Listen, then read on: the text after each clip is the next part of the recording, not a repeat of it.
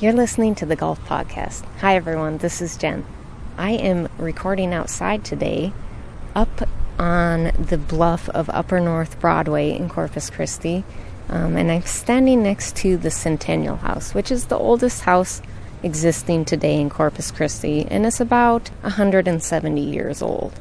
The Centennial House looks like an old-timey southern plantation house. It has 2 stories, tall columns in the front with a porch and a second-story veranda. And if you look into the back, there's a tiny shack that appeared to have been the slave or servants' quarters. It's nestled in between a parking lot and then 2 modern office buildings. And the Centennial House is really neat because it's made out of shellcrete, which was this process of... Oh, great, now I've got people walking by again. Okay. And shellcrete is the process of taking crushed up oyster shells as well as lime made from more oyster shells, mixing it together with gravel or clay and water, and then putting it into these wooden molds where it dries into a large brick. And once it dried into this very hard material, and then those massive bricks were put together and then stuccoed or whitewashed on the outside, and you had a very durable home. There's a truck going by, the hazards of recording in the field. This structure from 1850 still stands, and it's withstood some of the massive hurricanes of the late 19th century, as well as the very damaging and deadly hurricane of 1919. Hurricane Celia in 1970 had winds up to 160, 170 miles per hour, and Centennial House had lasted through that storm as well as more recent tropical storms and hurricanes, and still standing today. And it's really a monument to oysters in Corpus Christi Bay and oysters in the surrounding area.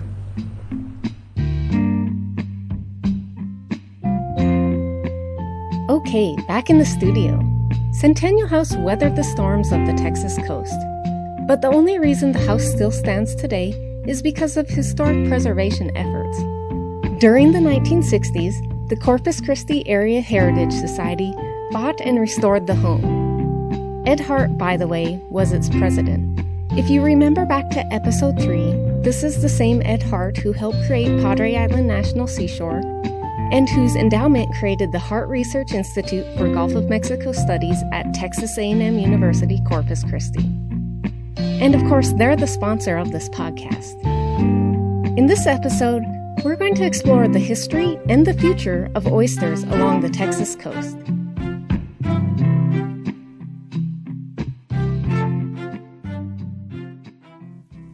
Since oyster shells were readily available, many of the early brick homes in Corpus Christi, like the Centennial House, were made out of shellcrete.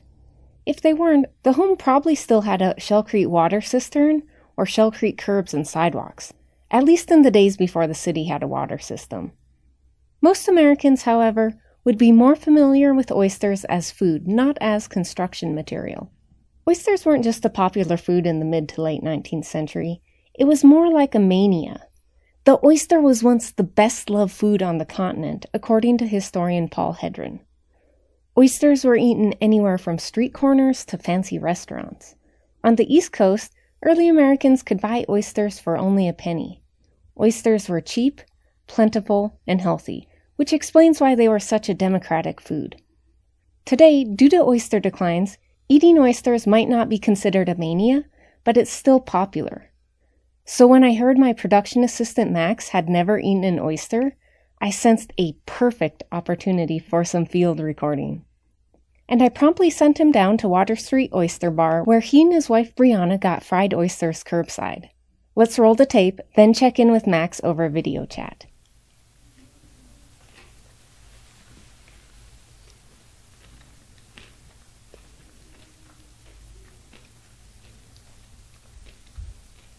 It's actually pretty good. I like it. Give it a try. Do you want sauce on yours? I don't know.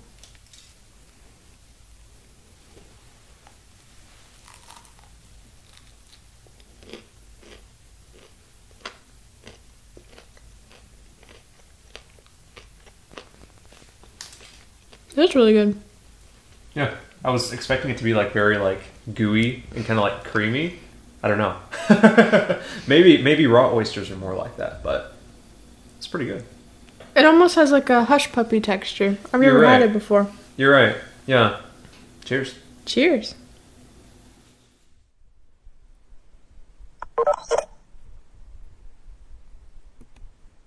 Hi, Max. How are you? You're muted. Oh. Right. Okay, sorry about that. So, how were your first oysters? They were good, actually. I was expecting, I don't know, I was expecting them to be like really like creamy and gooey. My wife said that she was honestly expecting it to taste like a salty booger. So I didn't have very high expectations, but I went in with an open mind because while I'm pretty selective with seafood, I'm always willing to try new stuff. Yeah, so it was definitely really good. I was pleasantly surprised. I think that the coolest part about it, though, was pulling up there, realizing that this is one of the places that Harte partners with in their oyster recycling program. I'm glad Max and Brianna enjoyed the oysters, although I have to admit, I was kind of secretly hoping that one of them didn't like oysters, just for the podcast listening experience. We'll come back to that oyster recycling program that Max mentioned. First, though, I want to talk about why the program was needed. Once abundant oysters fed early Americans, but oyster populations plummeted since then. Today, oyster reefs are one of the world's most threatened habitats. Oysters grow together in estuaries on top of previous generations of oysters. Over time, this created reef structures along shorelines. And by over time, I'm talking about thousands of years. The oyster reefs that once lined Texas shores were formed around the time of Jesus of Nazareth. They're as old as the Roman Empire, or China's terracotta army, or maybe even the pyramids of Giza. But it only took less than a century for oyster reefs to almost disappear. In the modern world, Rachel Carson once observed, there is no time. Starting in the early 20th century, the Texas shell dredging industry dug up much of the state's massive oyster reefs. They used hydraulic dredges and big barges to haul what they called mud shell to the shore. The reef shell became roads, following the coast from Corpus Christi all the way to Beaumont.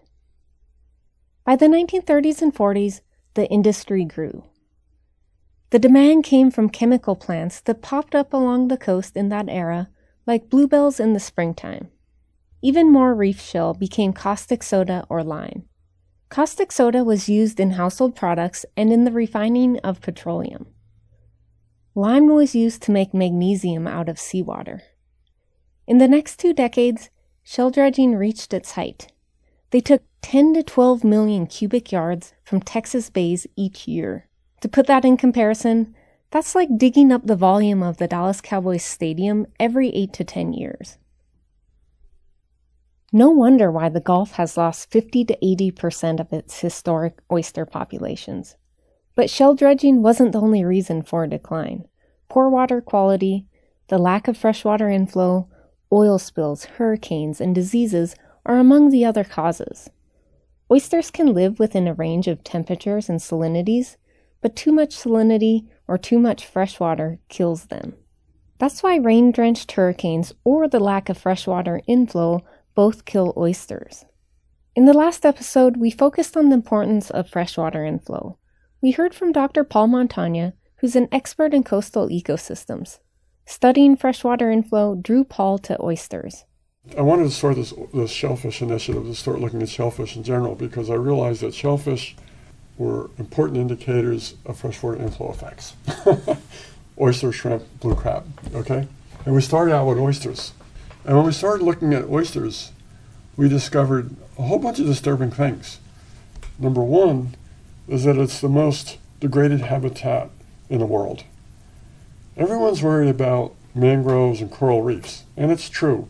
We've lost about 30% of our mangroves and coral reefs worldwide. But we've lost 85% of our oysters worldwide. And in the U.S., it's been particularly devastating.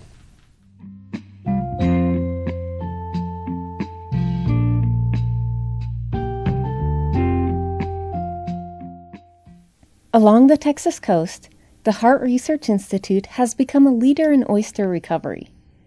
I recently video chatted with Dr. Jenni Pollack about her work with oysters.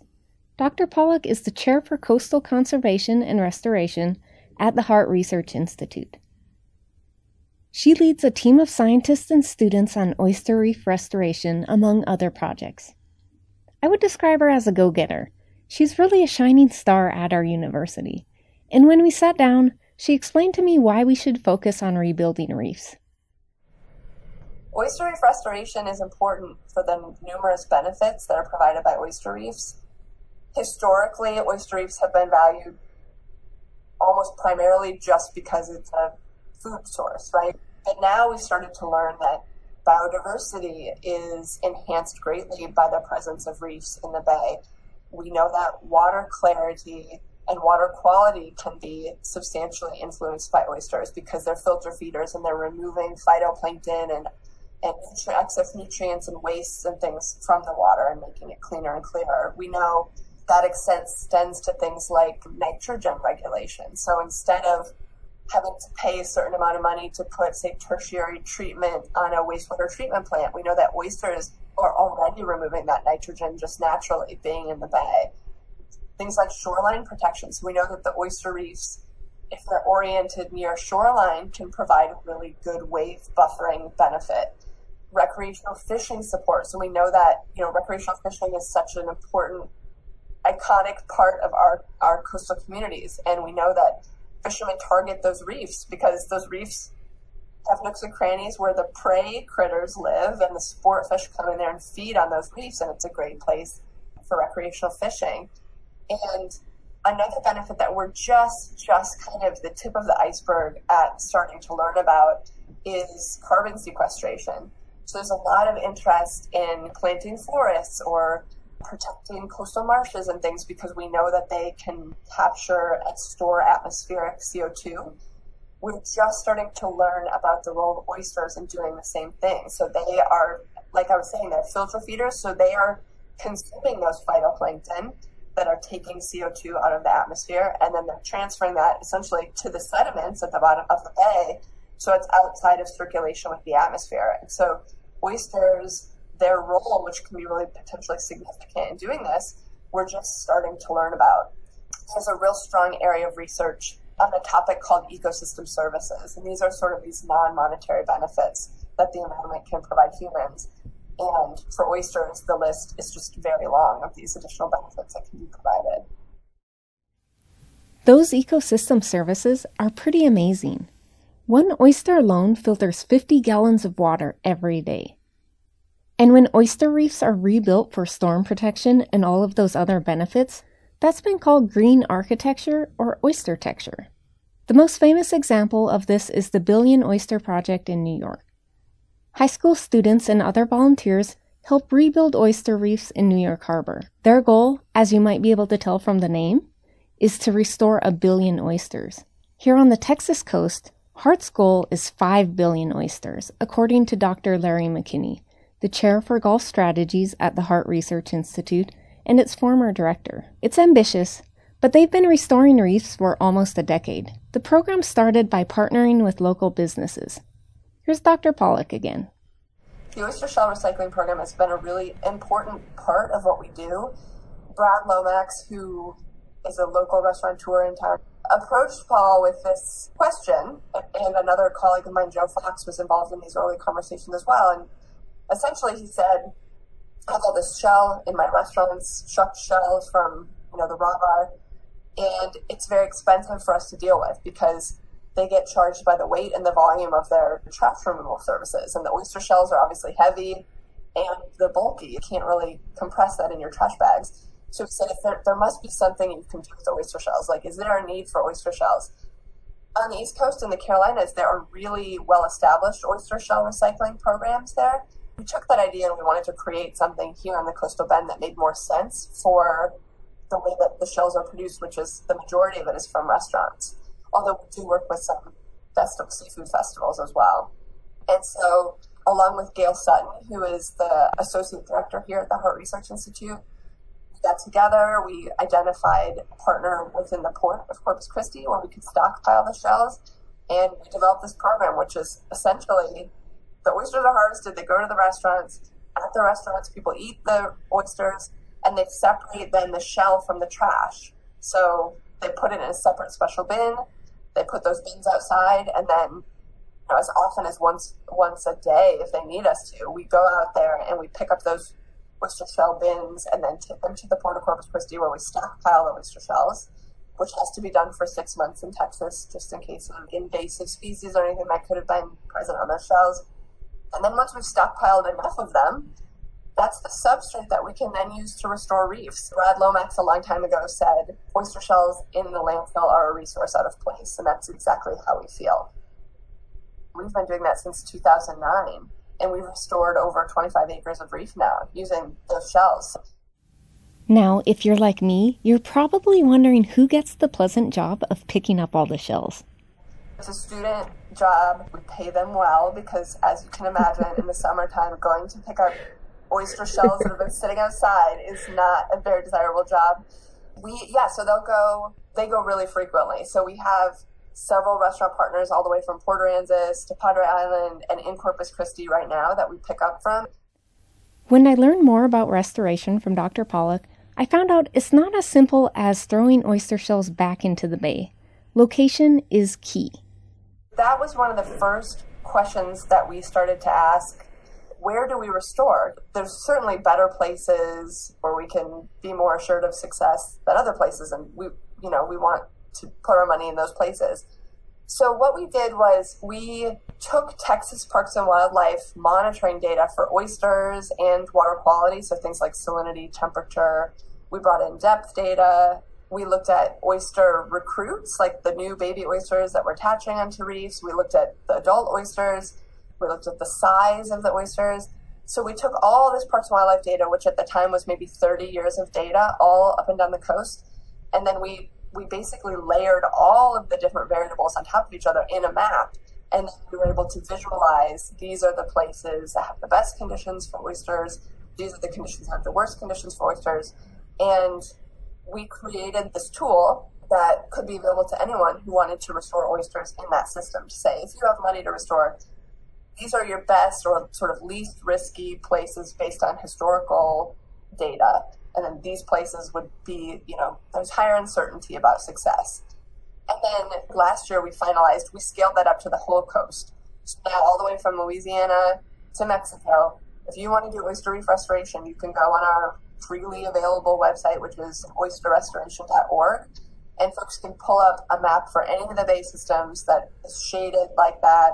They can look at what the conditions on the current oyster reefs are. They can look at the water quality conditions. And the idea is we want to support anybody's efforts to restore habitat and give them all the tools. That's another thing that's really been beneficial, I think, and has really allowed us to be successful in our habitat restoration efforts, is that we know that site selection is critically important. You could do everything else right, but do it in the wrong site, and it's not going to work. And we've really spent so much effort and time looking at what those fundamental conditions need to be, and we want to share that with other people in the state as well. Another issue with restoration is that there is still a commercial oyster industry in Texas. They use smaller dredges pulled behind boats to gather the oysters. You essentially have the shells or the oldest oysters in the center of the reef, and then you have a veneer of living younger oysters on the outside of the reef. That's the habitat that's necessary for sustainability of oysters, but we dredge that habitat to harvest the oysters. So there's no way to get the oyster without taking the habitat, those shells, with you. It really creates a much more complex challenge in terms of thinking about restoration, conservation management. To deal with the destructiveness, other scientists at Harte are now working to establish oyster farming in Texas. And Dr. Jenni Pollack has spent over a decade restoring oyster reefs in the region. They have two different ways to put shells back in the water. One is a large-scale approach, and the other uses volunteer labor. Let's say we have enough shell stockpiled and we want to restore an oyster reef. At the time of building the reef, there's typically two different approaches that we use. The large-scale approach that we use would be working with a marine contractor, who would essentially barge all of our oyster shells out to the project site and place them in the water according to our design specifications. The main drawback is that unless you happen to be on the shoreline that week that the reef is being constructed, you don't even know that it's happening because, again, it's below the water. It's a below the water feature. The other way that we restore reefs is using people. This is where we use our community habitat restoration events. We invite anybody who's interested from the community, tourists, school kids, anything to come out and join us. And we have events that usually last about 3 hours. People come out. We use shovels to bag up some of that recycled oyster shell into mesh bags. And those bags of oyster shells serve as those fundamental building blocks, or kind of the nucleus for the growth of the reef. We then carry those bags down and place them in an area of the water that we've predetermined and kind of pre-staked out. And we sort of build a reef just like you would tile on the floor. You put bag after bag after bag, and then build up the vertical relief that we want with those bags. The drawback of that one is that you're not getting very much acreage. You're not able to restore a huge area, but the benefit of it is that you have hundreds of people who are involved, who know what's happening, who have this stake in the success of that reef. It builds this culture of environmental stewardship. Dr. Pollack has found getting volunteers involved to be particularly worthwhile. It's great. I am somebody who has always kind of been curious and been an outdoor person, but there are lots of people who aren't like that as well. People can have grown up right here with the bay in their backyard, but if they didn't have a boat or maybe don't have interest in fishing or something, they may not have a real personal connection to the bay. It just sort of is in the background. People have told me, I've never gotten into the bay before. I've never gotten into the water before. People have told me, I didn't realize that the oyster was an animal living inside of the shell. I thought it was just the shell. Or they'll say, I see these shells on the beach. These are oysters? Or, we'll take some of the oyster reef out of the water and we'll put it into some clear tanks when we're out there so that people can see all of the fish and shrimp and crabs and things that are living in the reef so that they understand that it's a habitat. And everybody, it's adults, kids, everybody just get such a kick out of seeing what's out there. And comments people are telling me, and the excitement that they have, it sort of reveals this whole world that's been right there, but hasn't been something that they've had access to until now. It's super rewarding. I know that sounds like a cliche, but it is super rewarding because it's fun to kind of share your world and the things that you love with the people who are here and can experience it more on their own now that they've sort of seen what's possible and what's out there. Like a true scientist, she also enjoys it when the oysters get put in the water. For me as a scientist, this is kind of the most exciting part because that's when we can start collecting some data. We've always really been focused on making sure that if we're going to restore a reef, we want to create something that mimics that lost natural habitat as much as possible. As a historian, when I hear about restoration, I wonder what time things are being restored back to. But in this case, it's not a matter of restoring to the past, but of setting present-day baselines connected to modern living reefs. The problem with that for oysters is that we know there have been such severe declines in oyster populations that essentially we could restore forever right now to get back up to where we were in the past. Anything in the positive direction is good right now. So instead of that, what we typically use are reference reefs. An ideal reference for us would be a natural reef located nearby that's subject to the same environmental conditions at the same time as our restored reef, so we can compare what the best that we could expect would be. But we also use restoration targets. We typically constrain our success using those data points more than we do sort of a historical baseline, just because so much has changed. One other thing about historical baselines that's a challenge is for places like Chesapeake Bay, where you hear about, that was the oyster heart of the United States at the turn of the 20th century. And the conditions there have changed so much because the oysters have been removed, but then the water quality changed, the hydrodynamics changed. The Chesapeake Bay of today is a very different system than Chesapeake Bay that used to host that many oysters. So it's also challenging to say, if we just keep restoring oysters and putting them back, it can take us back in time. Yeah, so we use more kind of contemporary measures of success.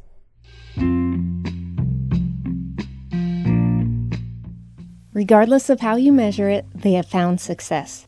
The future of oysters on the Texas coast looks particularly bright.